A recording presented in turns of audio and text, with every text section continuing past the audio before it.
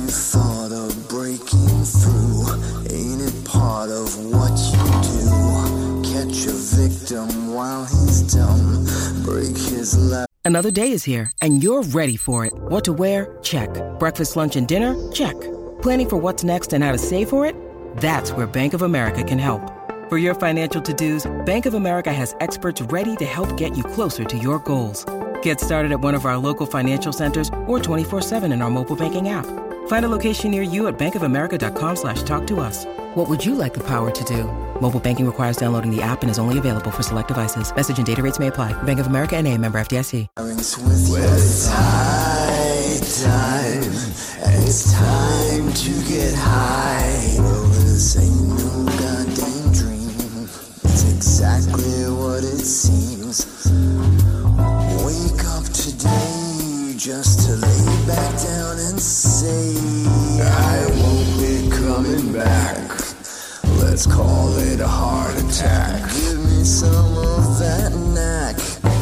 This is just a final payback.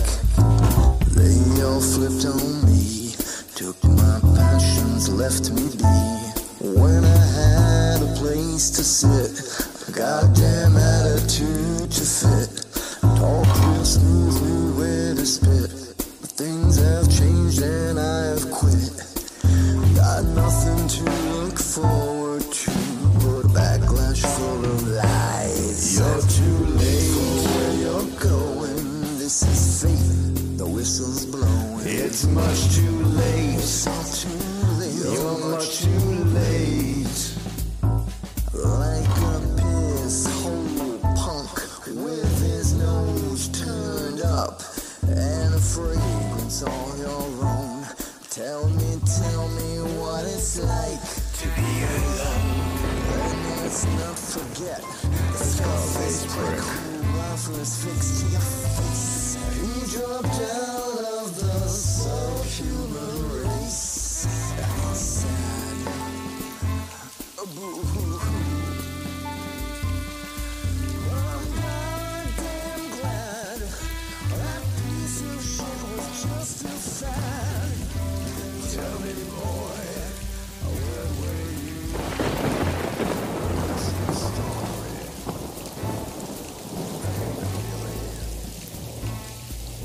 Where have you been? Was it the time I fully said?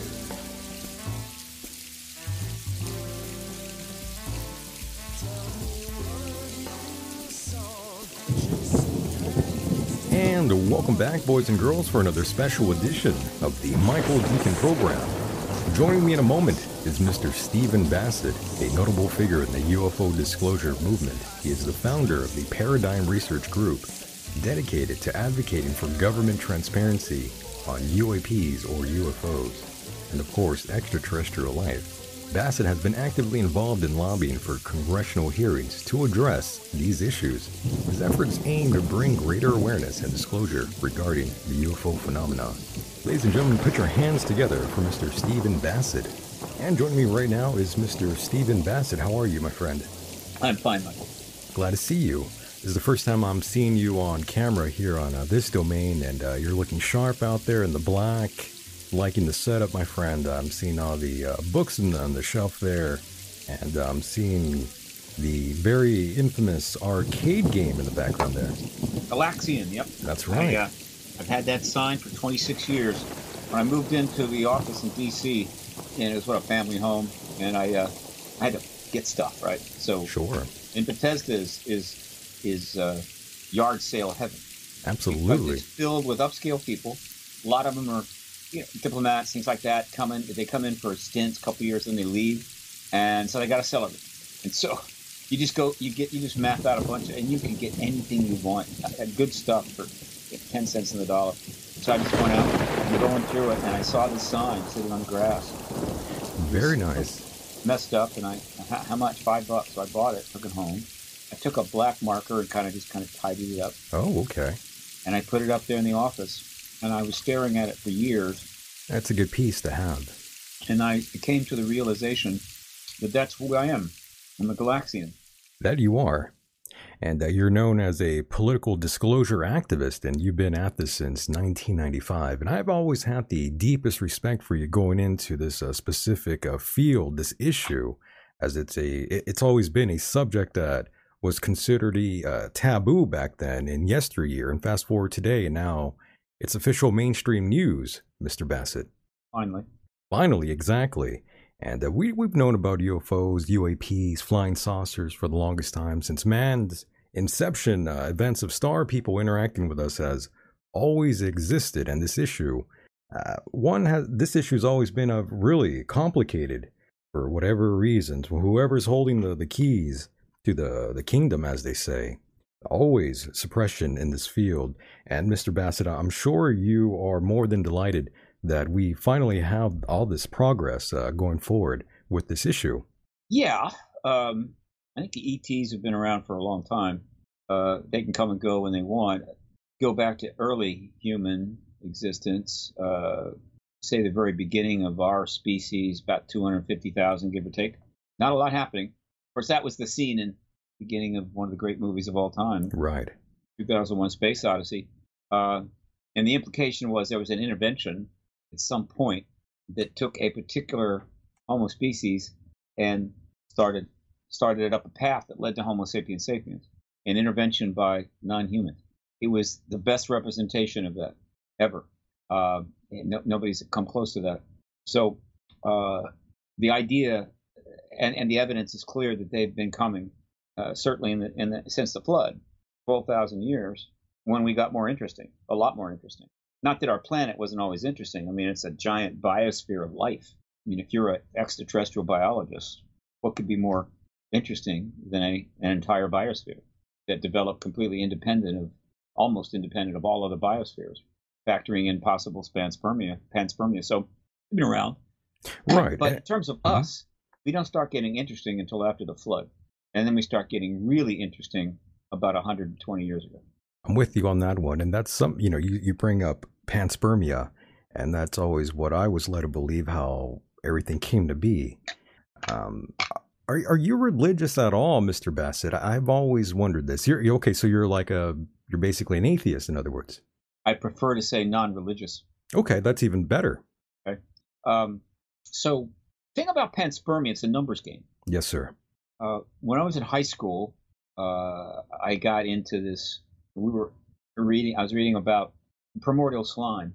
Now, this is all the way back in 1964. Yeah. Primordial slime. And the theories back then about how life came about from inorganic matter. And they'd actually done experiments to try to replicate the primordial slime.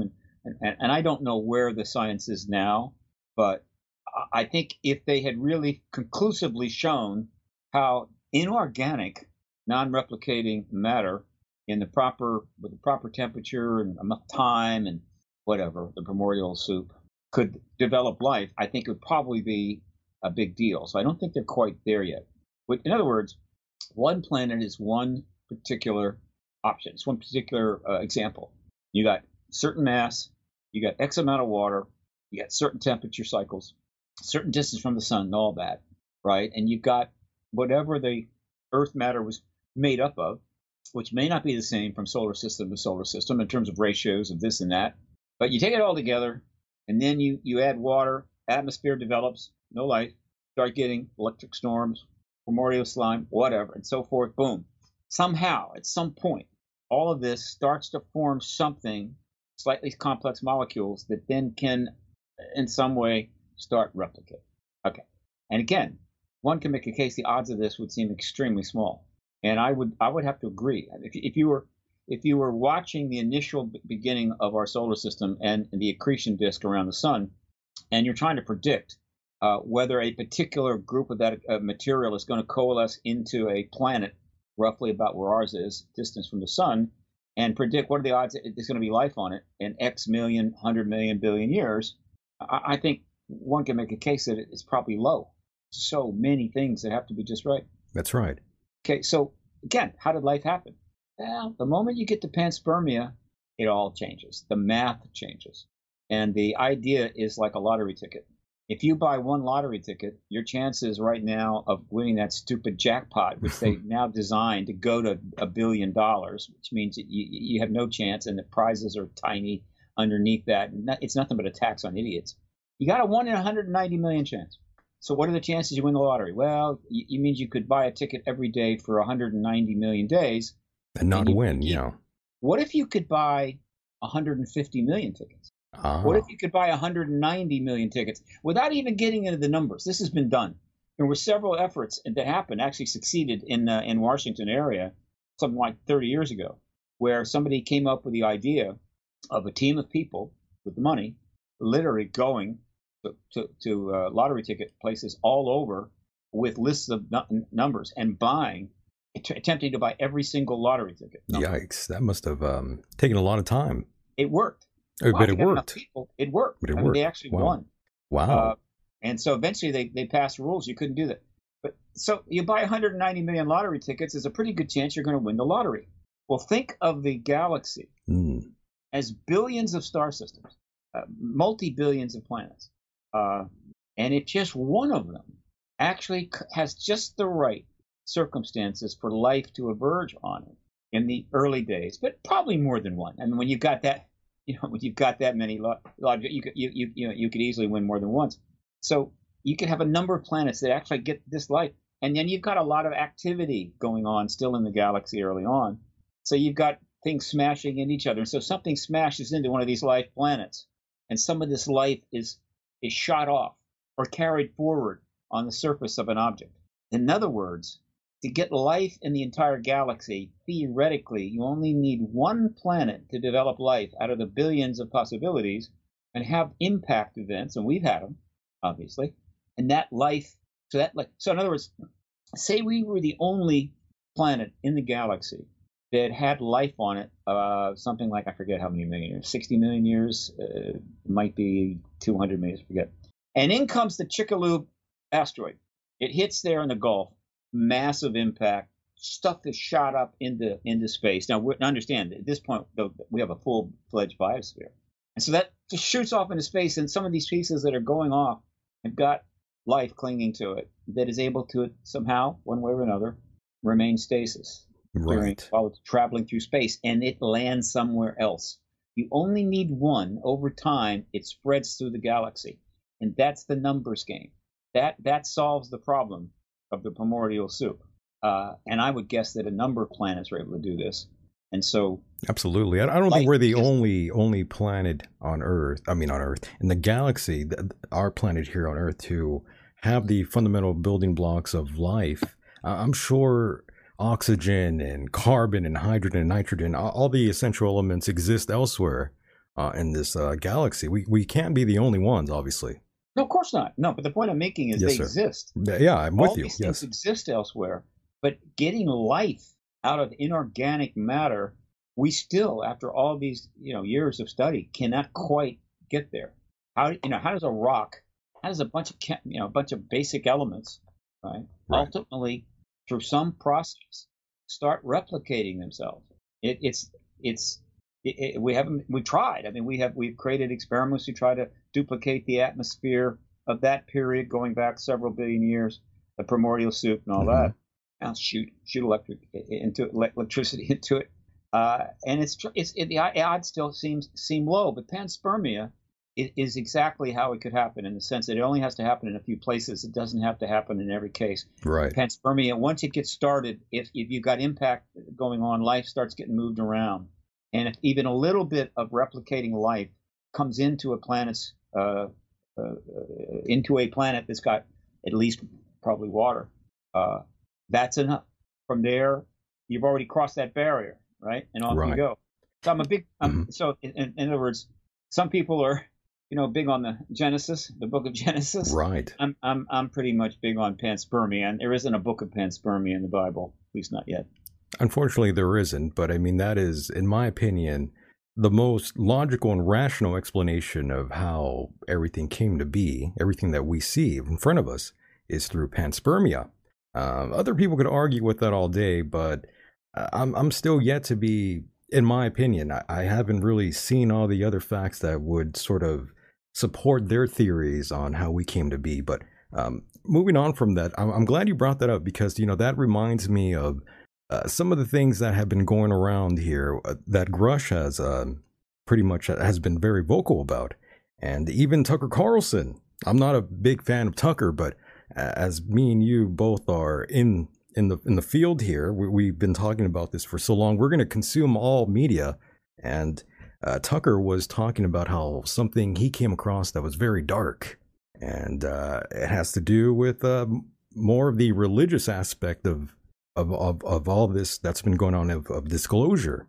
And I'm sure what did he come across? Well, that's the thing. He didn't really go into detail because it scared him too much. And I'm throwing the quotation marks in the air. It scared him so much he didn't want to talk about it to his wife.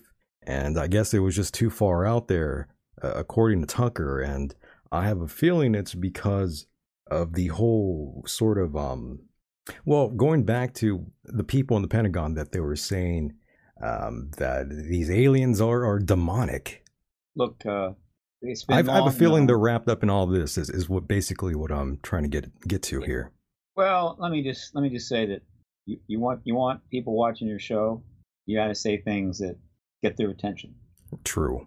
It's one of the if you're in the fiction business, that's cool. You got a license.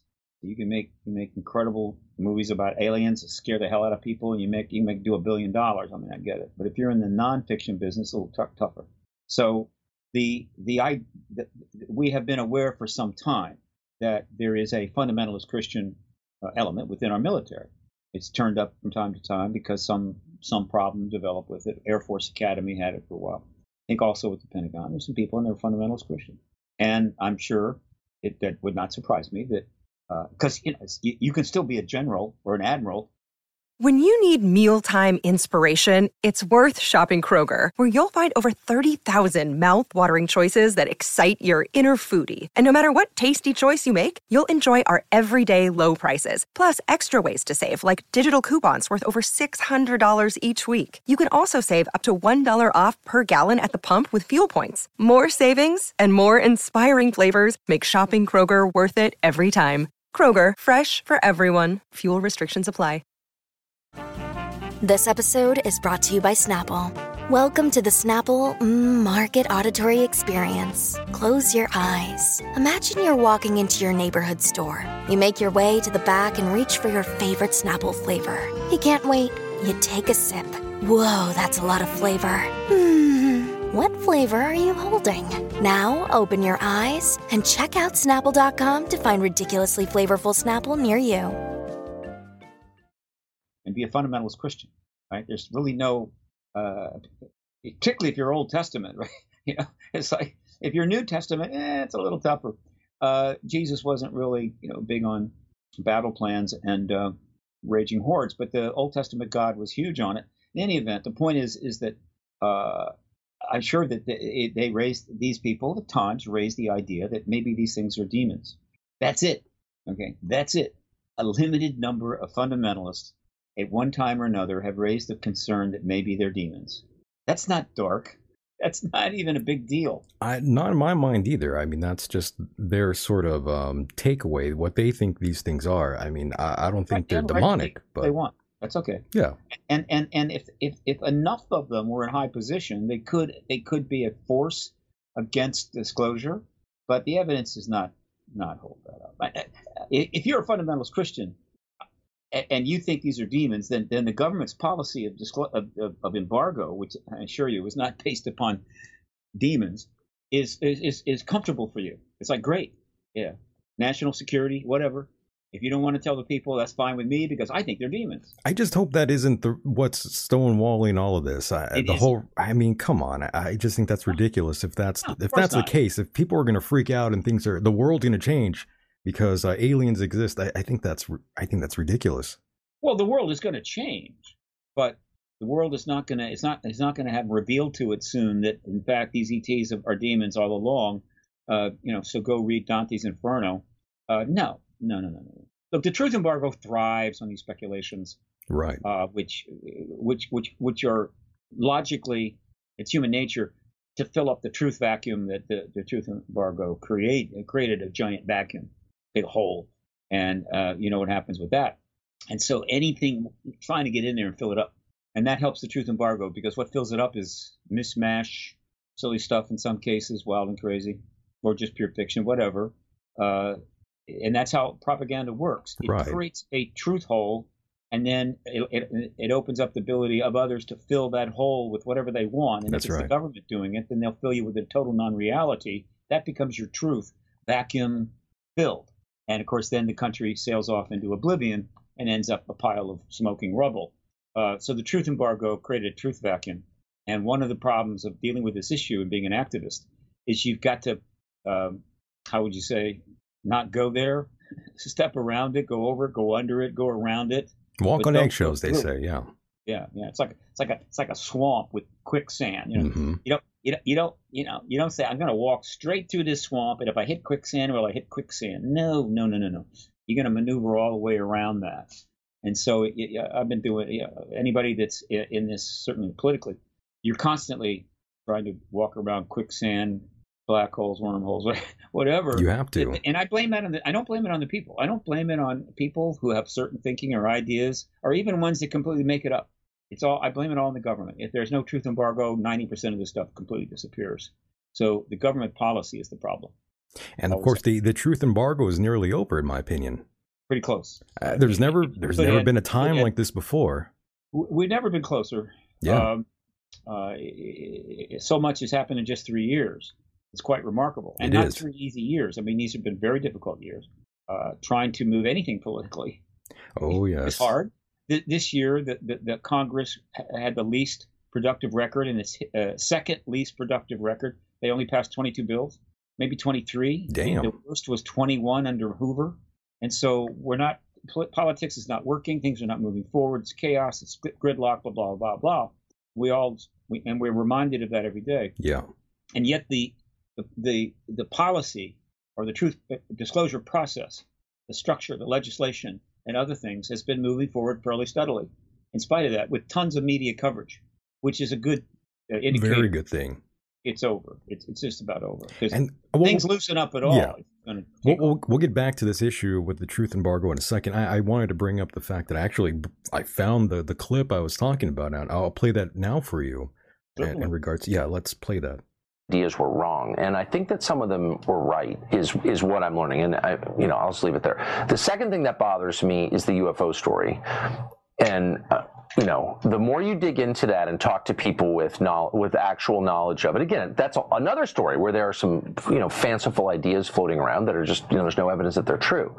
But if you talk to people who have actual knowledge of it that they gathered themselves, there are parts of that story that I do not understand at all that are really, really, really dark. It's so dark that I haven't told my wife about it. I mean, I haven't verified any of this, but this is not just stuff that I read on the internet. I know you all are very, very grounded in that story, so I think I know what I'm talking about. Yeah. But there's some stuff there that's just like, man, I'm not even sure what that means.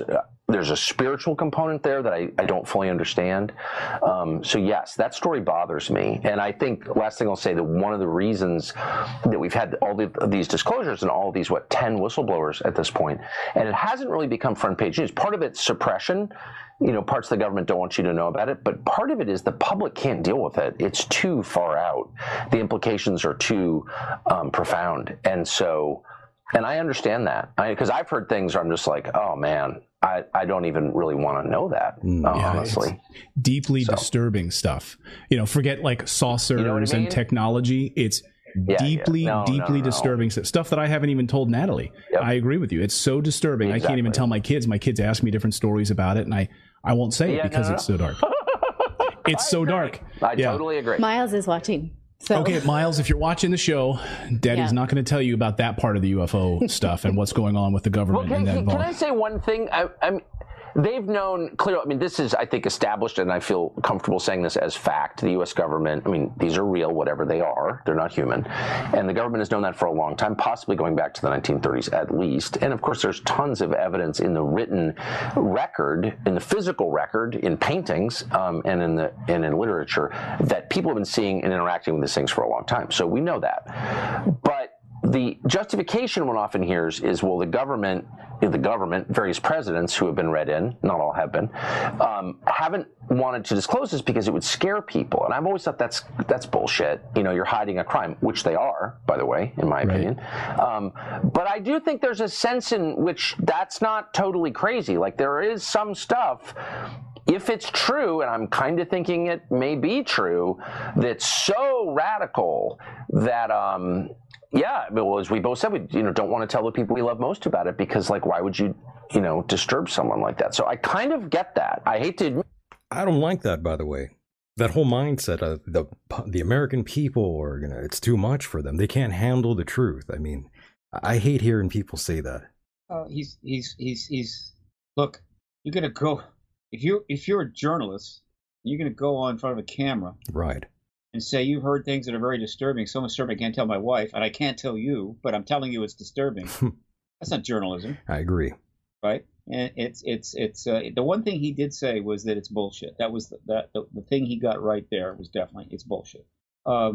And this whole idea that people can't handle the truth was one of the core threads of the truth embargo, and it was bullshit from the beginning. In other words, the people that work in the Pentagon or CIA, they're relatively smart. Not all of them. There are plenty of people in various parts of government. Guys on the crash retrieval team. Some of them are just high school grads. So the people that work in government can handle it, but we can't. That was BS from day one. I agree. American people have just gone through an unbelievable, difficult time, not to mention what the Russian people had went through. Yeah. And so the idea that the Russian people, after defeating the Nazis and losing 20 million people, are going to lose their mind if they learn that we're not alone in the universe is nonsense. It's always been nonsense. It's a condescending, patriarchal, in loco parentis view that the government is our parent and we are just children, if not pets. Right. And it's and I repudiate it completely. It's insanity. And Hucker was saying some things though about what we know, which is great. And I don't want to. I'm glad he's saying those things, but there plenty of people were saying those things 25 years ago, right? 30 years ago. He's finally gotten to it. Great. Okay. But his he doesn't have the knowledge base of most of my colleagues, but he has the audience. Okay, great. I'm glad that they're doing that. They need to bring more people on that know more about this history, that can, how would you say, respond more intelligently to that statement. But they're not ready to do that, though they are getting some people on. Rush has been on. Nolan has been on. When Nolan went on Tucker, he said there was an extraterrestrial presence, flat out. Good. I love that. But let's be clear. The issue is incredibly complicated. The history is complicated. Quantum mechanics is complicated. Life is complicated, right? So what's new about complicated? Nothing. That's what we've been dealing with for our entire existence as Homo sapiens sapiens. Increasingly complicated stuff. And now we've got supercomputers and AI that'll make it possible for us to even understand more than we ever could on our own. So learning and finding out things is what we do. In terms of conducting our affairs and managing the needs and welfare of people, well, we're not so good at that. But in terms of dealing with more and more complicated stuff, oh yeah, we're good at that. So look, there's so much rough coverage and statements out there that I'm not going to lose it over that. The journalism has covered this issue, but it has never investigated it. Only independents have done that without any big journalistic entities behind them. That's improving without question. And there's so much missing pieces to the puzzle that we're trying to put together that it's confusing and awkward. And the puzzle is going to be a pretty big puzzle. It's going to be big, great, because the standard affairs of men are starting to get awfully repetitive and boring. Right. And that's what's going on right now with disclosure. Some people have grown fatigued over the matter. And, I admit I've been getting slightly fatigued myself, but I fully and firmly acknowledge and recognize that there has been substantial progress made, though. And disclosure is just not going to sort of come to us that quickly, even though it already briefly has to a certain degree. There's been somewhat of disclosure already happening. Disclosure, small d, yes. Sure. We've had revelations and material coming forward for decades. But not the major thing yet. Yeah, But disclosure that I'm concerned with is confirmation. That's right. That's what we need. The event. That's what we haven't had, but we had plenty of small d disclosure. Right. Increasingly so, accelerating in the last 3 years, which is what you expect toward the end. You get near the end of a race and you see the finish line, you get a burst of energy, and you go running across it. I've been there, done that, and so that's happening, and it's inevitable. It had to happen, and clearly the signs are that it's probably going to happen very soon and needs to happen very soon. And then the real small d disclosure process gets underway. Only the wind will be at our back. The public will have substantial power. The entire journalistic community will come over to our side. I mean, it will be totally with us all the way, covering everything, investigating, and Pulitzer Prizes, grabbing them here, there, whatever. And the government will be up against really a unified opposition, or at least opposition to more embargo. And so that's why I believe that after disclosure, the U.S. government, at least, and I think some others as well, are going to enter a rather interesting place that they have not spent much time, and that is the truth zone. I think that telling the truth is going to become not only required, essential, but mandated. In other words, post-disclosure, the age of systemic lying is going to be over for a while, maybe forever. But there will be some that will mistakenly think that, no, it's back to business as usual. Yeah, there's extraterrestrials here. Now, here's another load of bullshit I'm going to tell you in order to protect my interest, increase my net worth, or just piss you off. And unfortunately, that's not going to work because now we are in the age of global citizen networking, unlike anything the world has ever seen. Only took 25 years to develop. Only 25 years, yes. Mosaic and Netscape, Internet, World Wide Web, so forth, bulletin boards, email, and then, of course, the social media, Facebook in 2003, Twitter in 2006, other social media, Instagram, TikTok, what have you. And then the development of what amounts to an AI kind of thing, massive, ever improving translation software, solving the Tower of Babel. Tower of Babel has finally been fixed. There's virtually no website in the world you can't go to and translate on the major browsers like Chrome. You're interested in some Korean's research on UFOs, go to the website, convert it to English immediately. And so you've got this massive neurosphere that T.R. Duchaudin was talking about back in the 50s, where the planet is literally a thinking thing, where there's so much interconnections and possibilities that information can move incredibly fast. Something could go viral here and then spread around the world, and people have access to it all. The podcast revolution is just the latest version. Cheaper cameras, cheaper microphones, cheaper but better quality cameras, microphones, computers, and then, of course, networking software, podcasting software, DIY, YouTube videos where you can learn anything. All of this has created a massive global citizen journalistic sphere, in a sense, where at any time millions of people could focus on one thing. On Twitter, you can have something trending on a day. It could have 100, 200, 300,000 postings. You don't know, but it just depends on how powerful it is. Right. That is the world we live in now. And so some fool that goes out in front of a microphone and says, confirms the ET presence, and then comes up with some complete lie for pure convenience with that many people watching and the power of the net available to them, sort of a planet of fact checkers. It's also a planet of bullshitters, but it's also a planet of fact checkers. They're going to take that statement. They're going to run it around the internet about 1,000 times in about 5 minutes, and they're going to come back at them with some postings, and the person's probably going to be unemployed. I'm serious about this. We are seeing some of that developing, but it's a mixed bag. For every piece of BS that gets run to ground, another piece turns up, and I get it. There's no one thing has massive focus, but the ET issue will be different. The disclosure of the extraterrestrial presence, not just the existence of the ETs, but the lie, the misrepresentation, the Orwellian misrepresentation that's 3/4 of a century long, is going to wake up the internet like you've never seen. And they're going to say, look, forget, Q. I mean, Q is just a deep, dark well where crazy people lie to each other for sport. I'm talking about in the very public sector. And so you're a spokesperson for the Department of Defense, for the White House, for the NASA, for the agriculture department, whatever, CDC, and you want to get in front of a microphone and tell a bold-faced lie, you're going to be telling them to a different world post-disclosure, and you're going to pay a heavy price. And so truth will become the deferred option, meaning tell the truth, no problems. Now, you can still get trolled. People that don't want to hear the truth will give you a hard time. Right. But their power is far less than the people that know you're lying and are give it a hard time. And Mr. Bassett, you're someone who has basically the crosshairs on their back. You've been ridiculed on the internet. Not too much.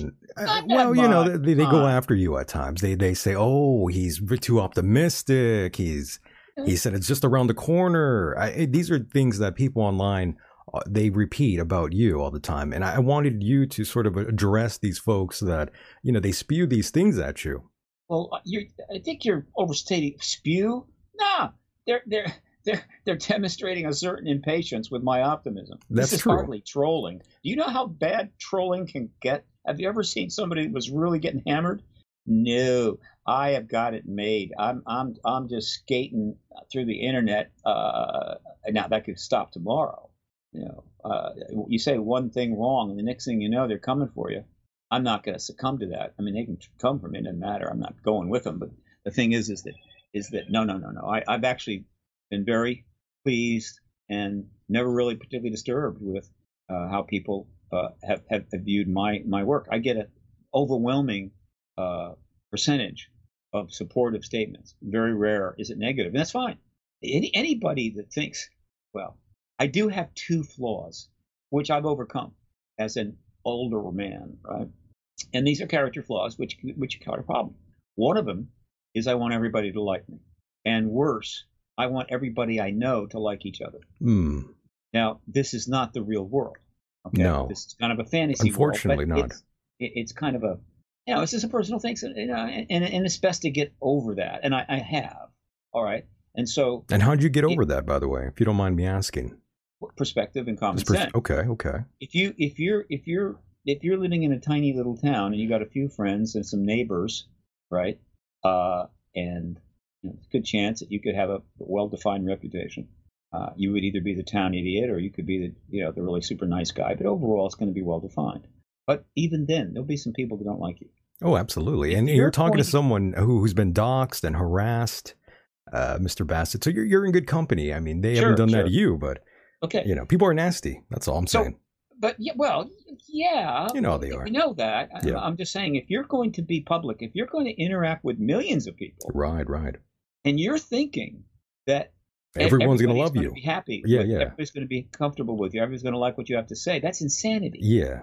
Okay. That's nuts. Completely disregards the complexity of the human mind and human experience, and so it absolutely you're going to, no matter what, right? No matter what, you're going to have people that are not going to like you. And the internet makes it possible for them to tell you. I mean, this is the simplest way to put the situation now. Very simple concept, and the response to it is simple. You do not argue with people in social space. You do not argue with people that attack you. Even if it rises to the level of defamation, in the internet world and the social media world, it's virtually impossible to somehow counter defamation. All you can do, keep your mouth shut. Sometimes you might correct a fact, right? If they say, well, you were molesting children in such and such a city in 1949, you just point out, well, I've never been to that city and I wasn't alive in 1949, something like that, correct a fact. Yeah. And getting into a thing, it's impossible. That is the nature of the world now. So, and then the other thing is, and the reason you don't respond to I don't engage with those people either. Yeah, okay. That's so crazy. The reason you don't respond to people that attack you, is because there is nothing good that can come from it. It cannot help you at all. That's right. And arguing about things, political views or whatever, well, it's one thing in a more family setting or more amongst friends. You can have arguments about positions, but you know them, you have disagreements. Right. Whatever. But when you start arguing with strangers in a public setting where you're arguing over some issue, and any number of thousands of people can watch this, it's never going to go well. It just doesn't work. And so you have to just shove that aside. And so, yeah, somebody not liking me doesn't bother me much. I mean, I take a note of it, and once in a while, somebody will have a problem, and they'll come back at you. It would be preferable if they DM'd, right? That's what you're supposed to do if you can. I have DM on my Twitter, so if someone has a problem with me, I would prefer that they DM me and say, look, here's the issue. But, yeah, the nature is it's like, put it out there. So now you have a public thing, right? They have a problem with you, and everybody gets to know the problem they have. Right. All right. So, but you can DM, you can direct message on Facebook, you can direct message on Twitter. It's one of the reasons I have DM, right? Not everybody does.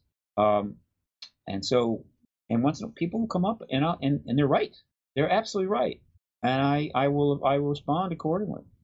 So these are just the things you have to do to be a public person in the age of the internet, social journalism, and the massive networking capability we have. And those that understand it, they fare okay. And there's a lot of great stuff you can do. Those that don't, they have a terrible time. That's right. So there you go. I embrace the activist power of the social media and networking system that evolved in a very short amount of time, starting in mid-1990s. I'm glad you have a positive outlook on this as well, by the way, Mr. Bassett. I don't mean that as no pun intended. I think that's great that you do handle it this way. And I'm glad I brought it up because I don't think I've heard you ever really talk about that sort of issue anywhere else. So I'm glad I mentioned this to you because obviously you're well aware of all these fools out there. No, I wouldn't use that term, right? Oh, well, I would. I mean, I like to, Citing. I like the fighting, but that's a whole nother issue. I'll be cool here. I want to get them all riled up, but I could go deeper into this, but I will leave it there, my friend. One other thing I did want to mention to you was in respects to the whole UFO phenomenon, UAP phenomenon. I wanted to get into the darker stuff, as they say, the abduction scenario. This is something I've never really heard you talk about at any length, to be honest. Maybe I must have missed it. No, you just haven't. Believe me, I talk about it often, but I've done, God knows how, maybe 2,000 interviews, so you haven't seen. But I just never heard you talk about the whole abduction scenario, and we've heard all these stories of abductions for years and years, and we've also heard how some say it's known that the government could possibly be involved in faked alien abductions, and you've heard this from several groups of people. We've heard the story about the UFO Black Ops, human trafficking by the former Marine Michael Herrera, I believe. I'm just curious what your thoughts and opinions on these sort of issues are. If you think there's extraterrestrials abducting people, or do you think more along the lines of it being more of a government operation? There is a massive program that pretty much centers around genetics. And genetics is complicated, and there's a lot of ways that it could be part of this. But it's a massive program dealing with humans. This program is almost certainly for the benefit of the ETs, but we don't know what that benefit is. We can only guess. It involves taking people. Sometimes they want to go, sometimes they don't. Sometimes they handle it well, sometimes they don't. What else is new? Two men can go off to the same exact war, have the same exact experiences. One comes back and has PTSD, ends up sleeping on the sidewalk. Right. Another comes back, goes to college, ends up with a PhD, and become president of a university. It's how you react to things that ultimately determines how well your life goes. Same for nations. It's how a nation reacts to things, not what happens to it, that ultimately determines how that nation fares. This is one of the most fundamental laws, I think, of the human condition, whether it be individual or whether it be institutional, that unfortunately is just simply not observed enough. But and then there is there may be a small, very modest program, probably not active, where government tried to learn what was going on, what ETs were saying and doing with people by grabbing them in some way, interrogating them, and then using some pretty powerful drugs that they have, some of which are completely classified, to knock the memory out, maybe even induce a memory, and create what would be a fake abduction. Particularly if they're already an abductee and they know it, then it's going to be pretty easy to sort of convince them that under being drugged, false memory. Another abduction. And this is the way they can get information. Now, I don't think it's an extensive program. And there's a couple of reasons for that. One, it's hard to do. It's complicated, difficult, somewhat risky. Two, the government is huge. It has hundreds and hundreds of thousands of people working in it, millions actually, totally. But in terms of the military intelligence complex, several hundred thousand. And so there are and have been contactees, abductees working in government with high classified status. What does that mean? So if you've got a colonel who is in a highly classified position within, say, the Department of Defense or a military service, and it becomes known to you that this colonel is a contactee, you're not going to take him in a room and drug him. In fact, you're going to treat him well, right? You're going to give him an upgrade his car, give him a bonus salary, and what have you, and you bring him in and say, look, we need your assistance. We need to know what it is like being a contactee, what is happening, what are they saying to you, and that person will be probably happy to do it because they're not going to be threatened.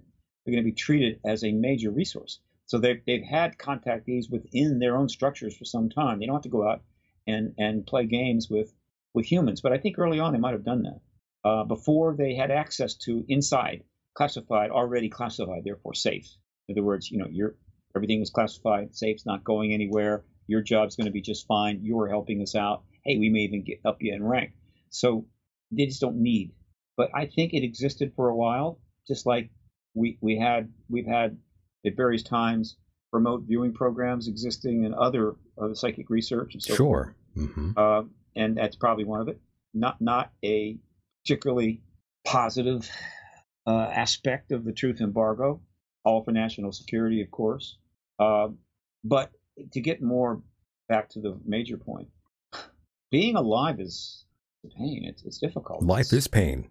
Fun, It for the vast majority of people, it's not a sleigh ride at all. No. And even for those who have everything, it could become awful. That's right. There's a long list of very wealthy people that are utterly miserable. Very miserable, right? It's a tough gig. Everything's going along, and then along comes Hitler, and the next thing you know, it's hell for 7 years. And so one of the things that some people are facing, having been born into this world, is dealing with aliens.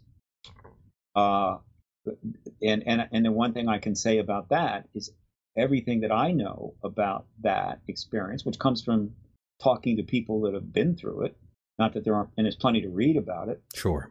Is that what the aliens, aliens is a term that I don't like to use, what the extraterrestrials are doing with contactees does not even begin to rise to what humans do to each other.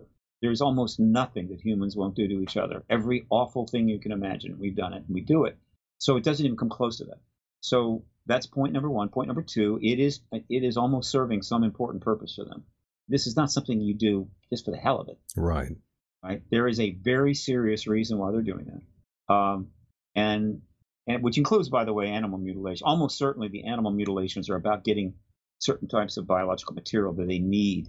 They're just not collecting cow blood. Right. So they need this material. It's almost certainly connected to the work they're doing with humans. So in terms of what any individual contactee can go through, it can run the gamut from this is fantastic to this is hell. Yeah, this is a nightmare. And so obviously the ones that are handling it badly, I have nothing but sympathy for. And the worst thing, of course, is that even if you're enjoying it, even if it's something you look forward to, you're still going to be ridiculed if you talk about it. So you have to stay in the closet. But the ones that are going through hell who have no recourse at all and have to live in a closet because they can't even talk about it, which is less so. These are people. But guess what? We have a lot of people living in closets. That's true. Lots of people living in closets. Oh yeah. And it's not a good fun place to be. And then they come out and they get doxxed and it takes a long time for that closet to be closed. There aren't too many groups of closeted people of size, though there's still plenty of pushback against those that have come out.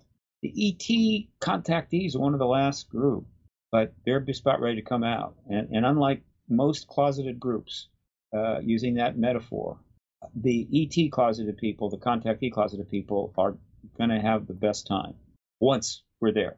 When they come out, see, in generally the way things go is that society makes people live in a closet because these people are not acceptable to the general society. Eventually, through various means they come out, laws change. But once they come out, people are still giving them a hard time. Yeah, you're out, but we don't like you. You know, that's not the case here. When the contactees come out of the closet, people are going to welcome them with open arms. Okay? It was the government keeping them there, not so much society per se. The government's policy was designed to put them in that closet, not so much social mores or peer pressure. And so once the ET presence is confirmed, everybody's going to want to know a contactee. Everybody's going to want to talk to them. And they're going to be so thrilled that they're coming forward. Now, some are going to fake it, and that's going to pollute the issue a little bit, but they're going to be welcomed with open arms. And I'm going to enjoy the hell out of that, watching that happen. I'm not a contactee, but I know plenty. And these people are going to become a huge information source for the world because they're everywhere, right? So they're coming out everywhere and talking and giving their experiences, and people are learning and getting a sense of it. And if they had a bad experience, they'll say that. If it was a wonderful experience, they'll say that. And so when you just view it that way, how bad is that? You know, how bad is that? Is it worse than the Holocaust survivors that were freed up at the end of World War II and the stories they told when they came back to the United States or to their home countries? Is it worse than that? No. Is it that bad? No. It's far less than that. So we know what that's like. We've seen it, and we value it. Steven Spielberg, as part of his Schindler List movie, around that same time, he was also making a huge documentary. I think the name is Shoah, but I'm not sure. But essentially, he was spending a great deal of money to interview as many Holocaust survivors as possible, because even at the time that this was happening, which was around the 1990s, I think, when Schindler came out, early 1990s, they were dying off rapidly. And so he went and got their story. And so to preserve, well, we're going to do the same thing with contactees. Yeah, that was back in 93, I believe. And 93. Whitley Strieber's gotten 500,000 letters, all of those. I mean, there'll be plenty of people to interview. And so you will see more people coming forward. Projects in which contactees are put on record. It's already happening, but I mean, more organized, more thorough.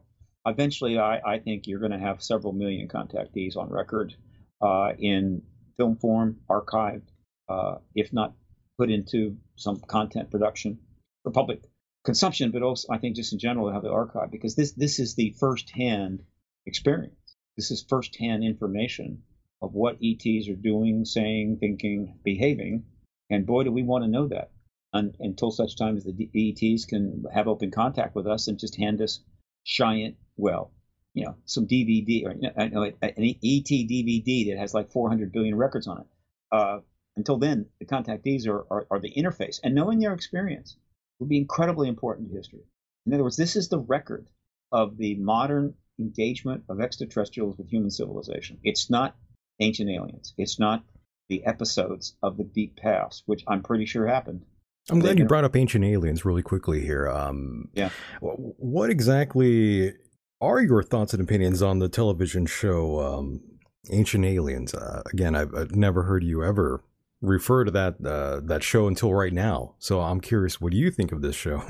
Once again, my friend, you need to spend more time watching all of my videos. I do. I mean, I have to do a lot, but I know I should be watching much more of you, Mr. Bassett, obviously. But again, hey, I've been hearing you for years, since I was a child, Mr. Bassett, and Jesus, now you. I don't mean to date you. But I'm just saying, I've always backed you, my friend. Everywhere I go, people, they say, "Well, Mr. Bassett, this, child. Mr." I know. I'm like, you're like my, you're almost like my grandfather of sorts. Okay, now I'm really feeling fine. I'm sorry. I'm sorry I went there. No, Ancient Aliens is fantastic. I love it. Yes, sir. It's an incredibly good show. It's extraordinary. It sprung from the mind of Kevin Burns and George Tsoukalos, who I love. George Tsoukalos. I wish I could hang with him. He's always traveling somewhere. He's always busy. Yeah. Yeah, you can't hang with George. But I did meet Kevin Burns before he died. Oh yes, rest in peace. And so, working from George Tsoukalos' incredible journalism, writing, publishing at Legendary Times for years, and then drawing back on some of the most prolific of the early investigators, Von Daniken, Sitchin, and so forth. They started to develop the idea of let's go look at history, hopefully with an open mind, and look for anything, any clues whatsoever that have ET connections. It's like an investigator going to a crime scene, looking for any clues that could point to what happened. Right? I think he's done well. Giorgio has done great with the television show, no doubt. But of course, there's always those other people, those unsavory characters that want to interject, very fanatical things. I mean, the whole cowboys and aliens thing that went on a couple years back, I thought that was really bad. Cowboys and aliens? What are you referring to? There's a movie. Well, the movie, I've seen the movie, but what's ancient, that got to do with ancient aliens? They brought it in, that aspect, into the show. Well, look, ETs have been around. Oh, absolutely, but I just thought, why go there, though? Well, because why not, right? And again... You don't think that kind of muddied the water a little bit, though? Slightly? Look, with the movie thing? If you're making content... Sure, you're making content and you're looking at stuff, okay? It's not an activist. It's not a wing of the activist empire. It is a program designed to entertain and go look at stuff. And so they shouldn't have any restrictions at all. They have no obligation to me to muddy or not muddy the water, do whatever they want. And by and large, compared to a lot of content that turns up, it's not problematic. So they've gone and they have looked at everything they can, looking for that ET connection, right? Biased in that sense. They're not trying to be a master class in archaeology, anthropology. They're saying, look, we're going in the past, and we're looking for anything with an ET connection, because we're pretty sure that since they're here now, they've been here before. Sure. Not exactly a giant leap. And guess what? When you do that, you find it everywhere. And they do. They find it everywhere. And in the earlier shows, I think they might. I don't know. I think that overall it's been pretty solid. I'm sure there's no question that a couple of things, some of the things that they connected the dots on, that there's no connection there. So they're seeing what could be a connection, and it's not there. That's okay. That's okay. You only have to find one instance, if you could literally prove it, where ETs are interacting with ancient humans. That makes it a massive deal. And so they'll miss one, and then the critics dive in and go, well, I'm an anthropologist, and let me explain exactly what that is. And here it turns out, it's not ET. And they go, that means the whole show is nonsense. Well, again. Well, that's not the point of the show, though. Obviously, the point of the show is to look for possibilities. It's to open you up to, for the idea. Sure, I get that 100%. I'm with you all the way. I just thought it was kind of strange that they did the whole promotional thing with the movie. That's all. I just thought they didn't really need to do that. But again, it's all for content, and I'm with you though. Yeah, it's entertainment.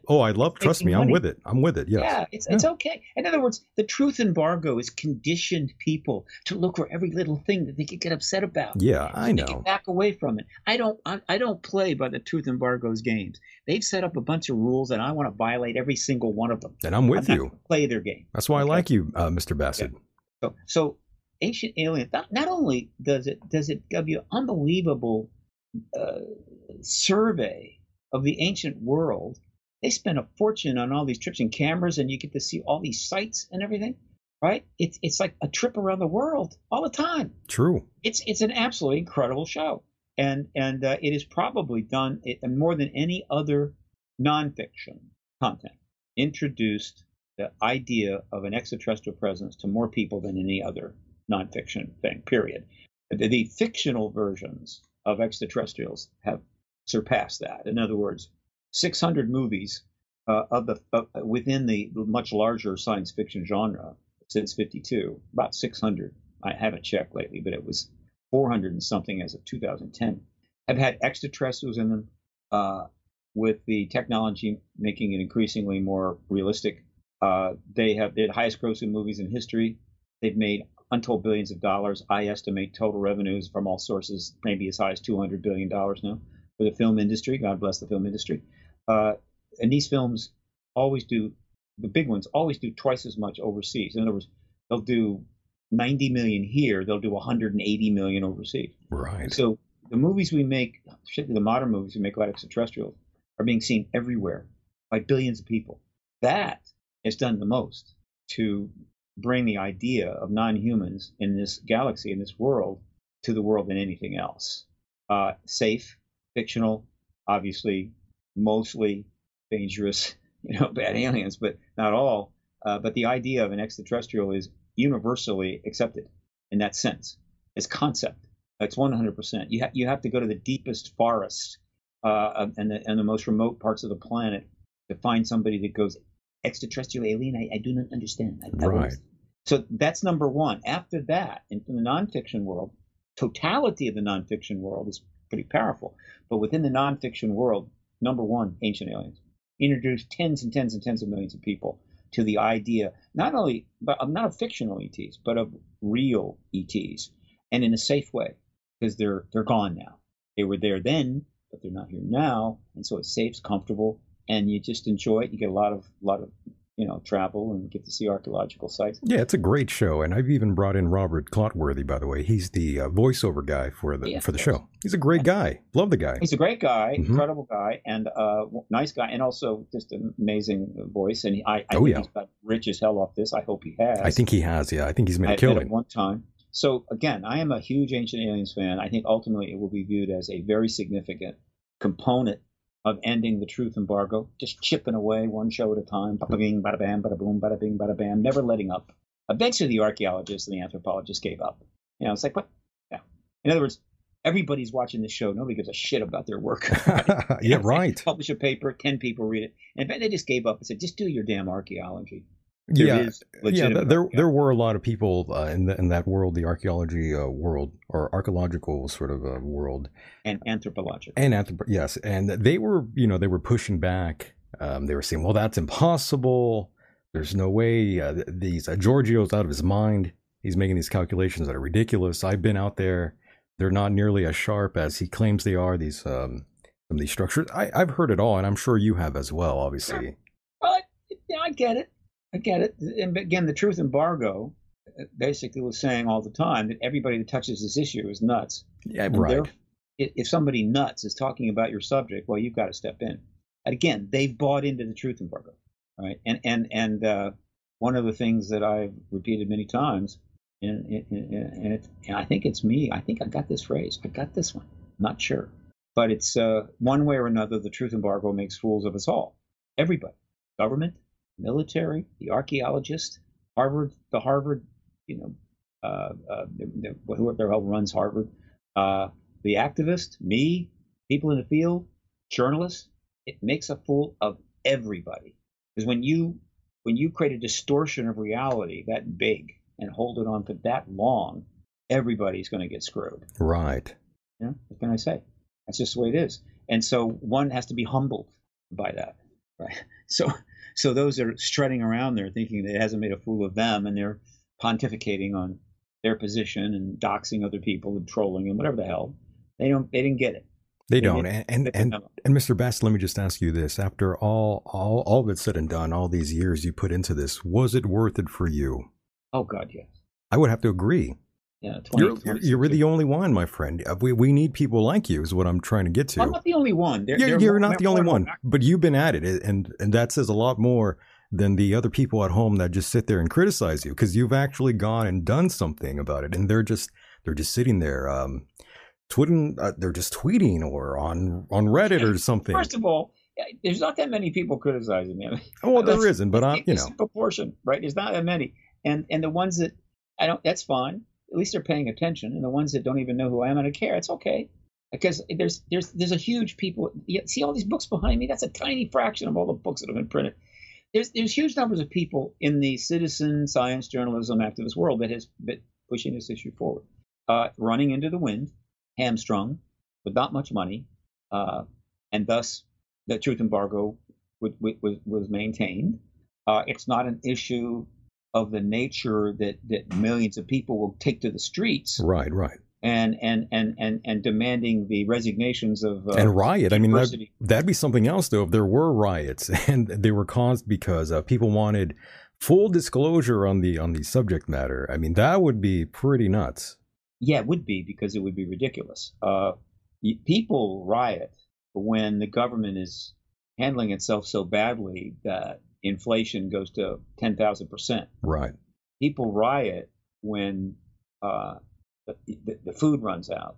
People riot when they're being assaulted and beat up by the state and things like that. These are personal, visceral things. Right. That's what puts people in the street. People do not riot over disagreements between scientists about quantum mechanics. This issue is very intellectual, very complicated, and removed from the daily life of people with the exception of contactees. If anybody was going to march on Washington, it would be the contactees. But again, it's hard to march on Washington when you're living in a closet. And so, and again, you'd be diminished. It happened with the Civil War. I was involved somewhat in the anti-Vietnam War movement and the huge marches that took place. And the reason that people were prepared to march with their feet was that young men were being drafted into the military and sent off to Asia. Right. And that definitely gets your attention. Kids were pulled out of school or whatever. It was pretty intense, very personal. And so they marched in huge numbers. And in the earliest days of the anti-war movement, one of the ways that the mainstream society pushed back is to diminish and demean and call them fools and idiots and crazy and hippies, misguided, communists, whatever, demean them. Yeah, very awful. Yeah. And so, but in spite of that, believe me, they were going to march. And I attended a couple marches in Washington that were easily in the 500,000 range. It was an interesting experience. Yeah, I would imagine. So this issue, one of the reasons that, see, the Vietnam War only lasted about 20 years. No, wait a minute. It lasted really about, It lasted too long. No, 15 years. It lasted about 15 years. The reason that this issue is particularly difficult is because it is not an issue that people are going to vote with their feet. They're not. There's been a couple of attempts to do a little of that picketing kind of stuff. It's utterly, I love the effort, but it had no chance. Right. It's going nowhere. People are not going to be able to push back in that way, but you're still going to get ridiculed. In other words, if there's 200,000 of you out there, somebody wants to ridicule you from the side, screw them. There's 200,000 of us. But in this issue, you can't really come together en masse. And so everyone's kind of isolated. This is whether you're a journalist, whether you're a documentarist, generally, you're kind of isolated.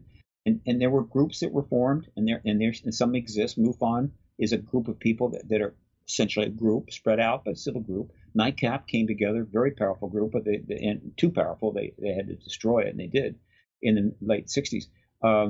But again, so you're isolated, and so the ridicule, there's no, the ridicule is just coming at you. So much more difficult to be an activist in this field, which is why as late as 1996, no one had ever registered as a lobbyist on it. Right. Even though they had hearings back in 68 and 66. Because the ridicule, because it's silly and ridicule, no one's going to pay you to do it. So there's no pay, nothing but ridicule, other than being first. But my life was such that, I could be first. I had nothing to lose. I had been so unsuccessful in my previous life, so profoundly unsuccessful, without completely losing it. In other words, you can be unsuccessful to the point your life completely decays into nothing, and you're like people all over Washington D.C. and L.A. You're sleeping on the sidewalk, right? Okay, that's not what I'm talking about. It's just nothing happening, right? You're living, you're paying the rent, you exist, but nothing is happening. So unsuccessful in that way. Then it was time for me to do this. I had absolutely no barriers at all. Yeah, it's time for you to break free. Nothing. Yeah. I mean, there was nothing anybody could do anything to me. There was nobody I had obligations to. I was completely free to do whatever the hell I wanted. And I have to deal with the consequences. And so being the first unpaid lobbyist on the subject of extraterrestrials. That's been a rough ride, I would imagine. No big deal.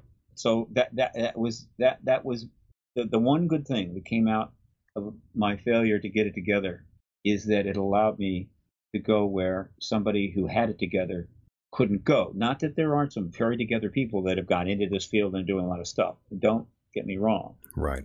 But let's face it, when it comes to being a registered activist, lobbyist on this, apparently nobody wanted to do that. Plenty of people have done research, done docs, written books, but nobody wanted to do that. So I said, okay, fine. It'll be me. Very lucky. Very lucky. So I'm not going to have many regrets. I mean, I'll have some, but they're just diminished by being part of this. To be part of And even a small way. And now there's people that are now, I know people that are heavily part of this, right? Sure, Obviously, yeah. Talking about, right? History books will write about them. History books are not going to write about me. But to be part of, in a meaningful way, the most profound event in human history, to be part of getting there and then experiencing the after effect of the event and maybe even being involved in the after events, the odds, and plus living long enough to do it, right? Because, I mean, one thing I did is I took relatively pretty good care of myself during my non-productive years. Sure. And so consequently, I bought some time. So I've already outlived my parents by 7 years. So there's a chance I'm going to spend a number of years in the post-disclosure world. I mean, You'll be here. And personally, I have a tremendous amount of respect for you, Mr. Bassett. Again, you, in my opinion, will be remembered throughout history with this matter. And it won't be just a footnote in time. You will be definitely remembered as a trailblazer of sorts in this field. History decides who they remember and who they don't. But I will say this: it's like film, for better or for worse. If you're a film actor, you don't just leave a headstone behind that somebody has to look up somewhere and go find. You leave all this film, which is now being preserved. And so 1,000 years from now, people will pull up a little file and look at some movie that Cary Grant was in, and Archibald MacLeish will be remembered. I think it's MacLeish, whatever his last name is, his real name. He will be remembered for a long, long time. They leave these incredible legacy. The downside is that as you get older, there's all this imagery and video of you as a younger person. A young person, right? And and it's hard to get away from it. So you have to. That's an issue, but you have a legacy. The internet now. I mean, the Wayback Machine. Look at the Wayback Machine. Hey, we're immortalized now. We're really big at archiving stuff, and we keep coming up with. I have a flash drive that's this big. It's smaller. It's about the size of that little tip of my finger there. You see that? Right. Yeah, I see that. 2 terabytes. And more powerful than what NASA sent to the moon. I don't know power, but it's got 2 terabytes. And so the one thing we can do is store stuff. Not physically, the storage units. I mean, we do store stuff, but unfortunately, the real storage business doesn't work like the data storage business. It's like the amount of space it takes the amount of space you need for apartments where the stuff hasn't changed in long time and may never change. That's right. But not in the data, and so we love to archive. So this whole world, this whole thing we're going through is going to be massively archived, and everybody's going to have a little piece of that legacy.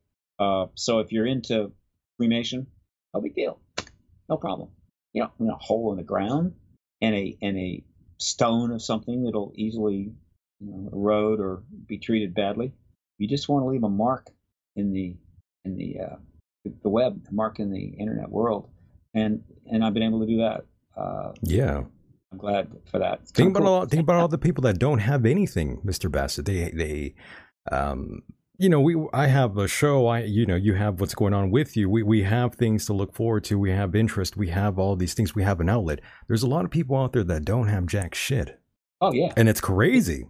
Well, it's crazy. It's also and that's what happens. People get caught up in all this other stuff, and that's when crime and violence and everything happens. When you don't have these kind of outlets, these creative sort of outlets, or any other sort of outlet that you could put your energy into. If you don't have these things, you become an animal almost. Well, I mean, I'm not disagreeing with you. It's kind of extreme what I said, but I mean, the best thing a person can have in life, and our schools should be devoting enormous amounts of effort into this. Right. But they don't. There's a lot of things they don't do. It's sad, really, but the school system cannot service the modern world, and the students are going to pay the price. Yeah. The most valuable thing one could learn early in life, either from their parents or from schools, is a purpose. In other words, to understand the concept of purpose and actually find one that motivates you, galvanizes you, and be able to be involved in that. Not phony, not made up, but something really serious, something that connects to you. Something meaningful. And it's difficult. The percentage of people that find that is very small, but yet it could be larger. But after that comes the fundamentals: food, clothing, water, shelter. Those 4 things. And we screwed it up. We've gone far away. Yeah, we've gone far from what's natural. Yeah, we didn't think it through. And so starting, it's always been a problem. Yeah. But in the ancient days, there were not many people. There was a whole lot of land, and frankly, you could just build a little hut and probably be comfortable. I think it was probably better off. I think there were probably a lot less homeless in the 1100s than there are now. Right. But we didn't plan. We didn't think it through. And so at the turn of the 20th century, right around 1900, when the real technological trend, the real technological age was about to get underway and just take off like a rocket, right? Creating technologies and ideas that would be able to make it possible for everybody on the planet to have those basics: food, clothing, shelter, and water. And then with that, be able to explore other things, add to their lives. We blew it. We absolutely blew it. What did we do starting in 1900 going forward? One, we just didn't address the population issue. The fundamental idea was have as many kids as you want, as often as you want, the more the merrier, plenty of room, no big deal. And then secondly, instead of devoting resources to take advantage of the technology to advance people's lives, a huge proportion of all of that was used to make weapons for war and conduct war. So all that money, which probably now, starting at 1900 forward, would probably translate in modern dollars into what, 200 trillion, 300 trillion, whatever. Basically, yes. That didn't go for food, clothing, lodging, and shelter. It went for weapons of war, conducting war, preparing for war, and then blowing stuff up, and then having to pay to rebuild it, and then blowing it up again. We did that at the same time. We kept, and we killed hundreds of millions of people with all of this. But it wasn't enough because the population doubled and doubled again and doubled again and doubled again. It went from about 1.2 billion people to now 8 billion people. And because of all that hundreds of trillions we spent on making war, blowing things up, we don't even come close to having enough resources for these people. And so now it's not just, what do you have a purpose? Do you have a house? Do you have food, water, and clothing? And boy, I need to look on this number again, but I think the number that do not have all of that is got to be up in the 2 billion range. Got to be pretty high.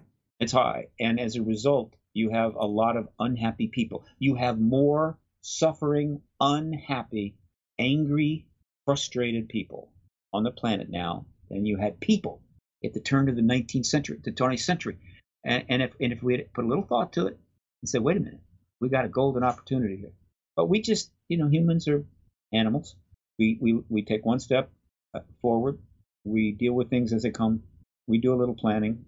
Eventually we had tech to help us plan, but we just take things as they come, play it by ear, and see what happens. Well, what happens is 8 billion people, 20,000 nuclear weapons, bio-war labs, right? Degrading environment rapidly, right? Unbelievable dissatisfaction, terrorism, and so forth. That's what we ended up with, starting from 1900 to now, 123 years. And along the way, extraterrestrials manifested themselves, which opened up all kinds of interesting possibilities. And we blew that too, right? Instead of embracing that and see where it would take us, hid it, lied about it, demean the people that tried to find out. And that decision was made halfway through the 20th century. We'll never know what the rest of the 20th century would have been like if Truman had just come out and said, look, we got ETs here. We got the bodies. We got the craft. I don't know where this is going, but we're looking into it. So, by the way, so you believe the whole sit down between aliens and President Dwight Eisenhower? Not proven. It's just rumors. Not proven. But not proven. There's pieces of this and pieces of that we don't have the proof. And so, if the evidence, put it this way: if you take all the evidence and kind of look at it and you have to make a call, one way or the other, a legitimate call, not just whatever the hell you want. And the call has to be the ET call. I think it's possible he was taken somewhere to see a body, or maybe even see a live extraterrestrial. We had one at that point, I believe.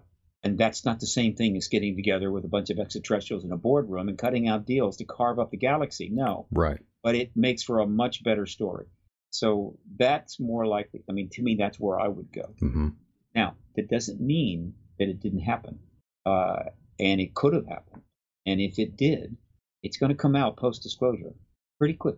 Yeah, I think it's possible. I don't rule it out completely. On the list of PR problems that the government has post-disclosure, that's right up near the top. I mean, that's the one where you need to hire the top PR firm and do a balls out program to somehow mitigate the blowback and not get canceled. Because if the answer to the question, which will come up soon, because, the journalists have been on fire about this issue for quite some time. And so there are plenty of journalists out there, not just the ones we know about, like a Ross Coulthard or Mesrich. There's so many that have looked at this issue. They've read stuff. They know stuff. And so they're going to be in that room, and the question is going to come up. Did the United States go into an arrangement with extraterrestrials, a formal arrangement in which we backed off and interfering with any abductions in return for technology?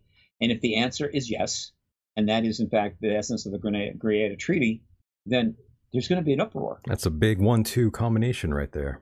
That's going to be an uproar. That is not going to be something where you can just say, look, it was national security. What can we do? No, that's going to be a stinker. Oh, yeah. And in other words, there is a limit to how much public relations they can do, how much damage control they can do. I mean, they're doing a lot. They're doing a lot of the right things. But if the answer to that question is yes, they better be prepared to be very humble, very forthcoming, and respectful, because all hell's going to break loose on that one. So we'll see. Yeah, we're going to see.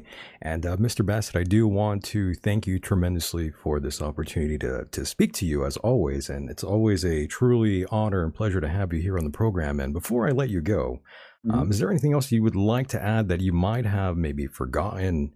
Or maybe if you have any final words about anything, you're more than free to do so. But of course, I want you to promote anything you have coming up as well. Certainly. No, promo time. Yeah, let it rip.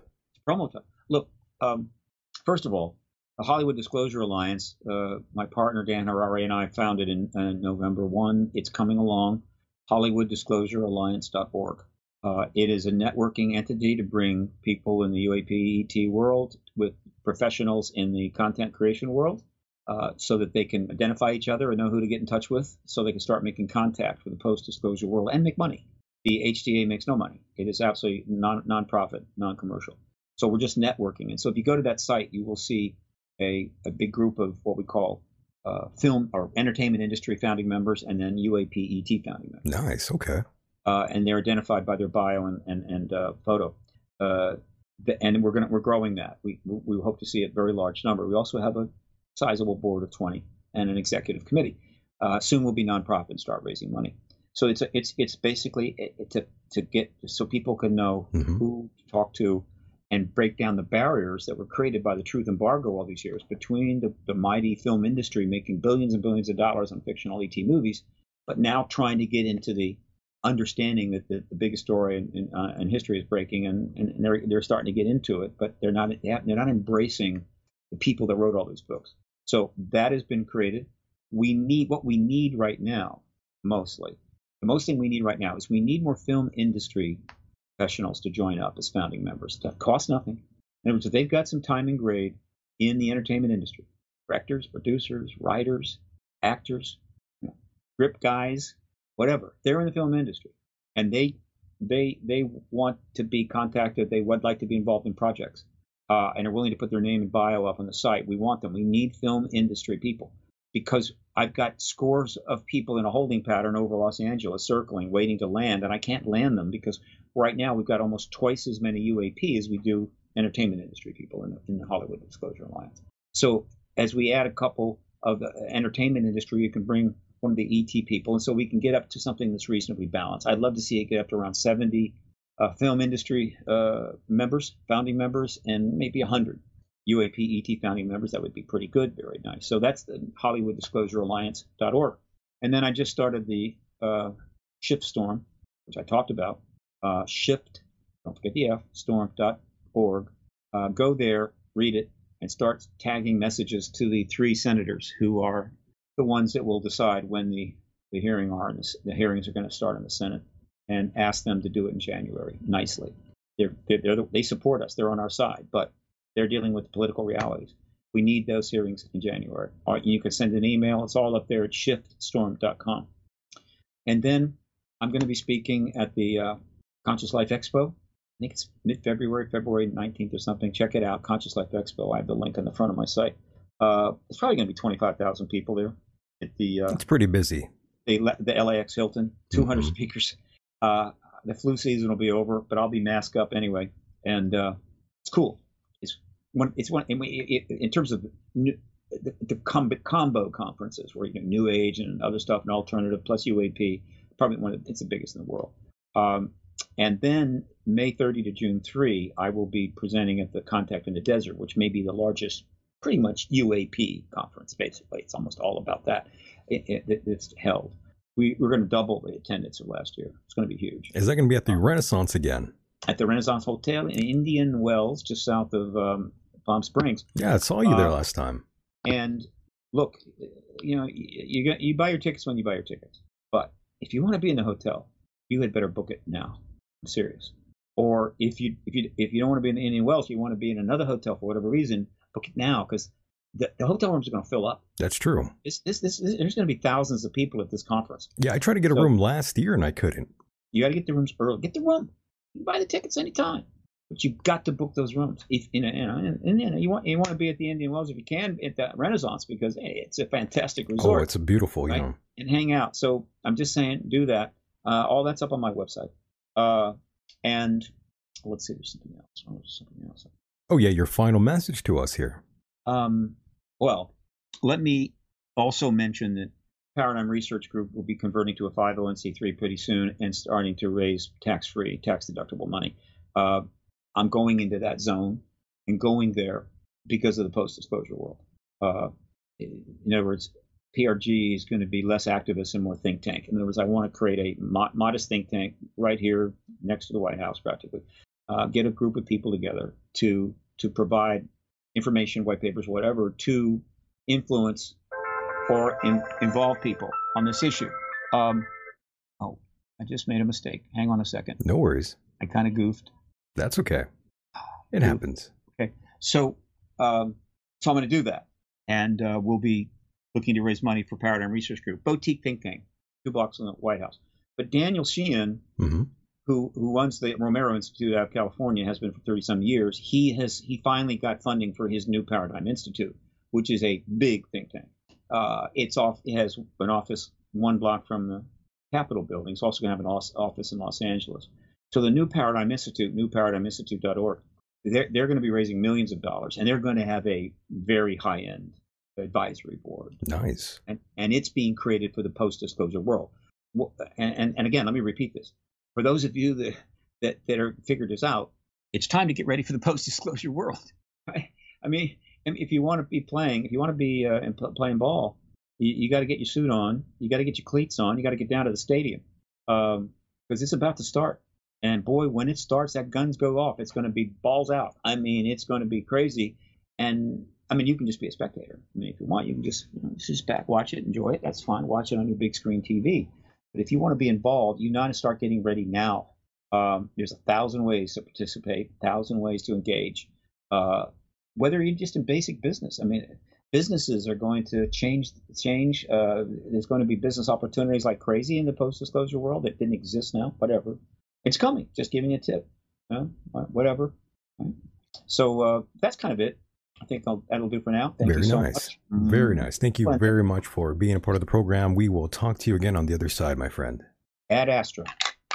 And there he goes, boys and girls. That was my guest, Mr. Stephen Bassett. I hope you enjoyed that one as much as I did. Please go to michaeldeacon.com for further info. Disable your ad blocker and sign up to the newsletter if you haven't done so already.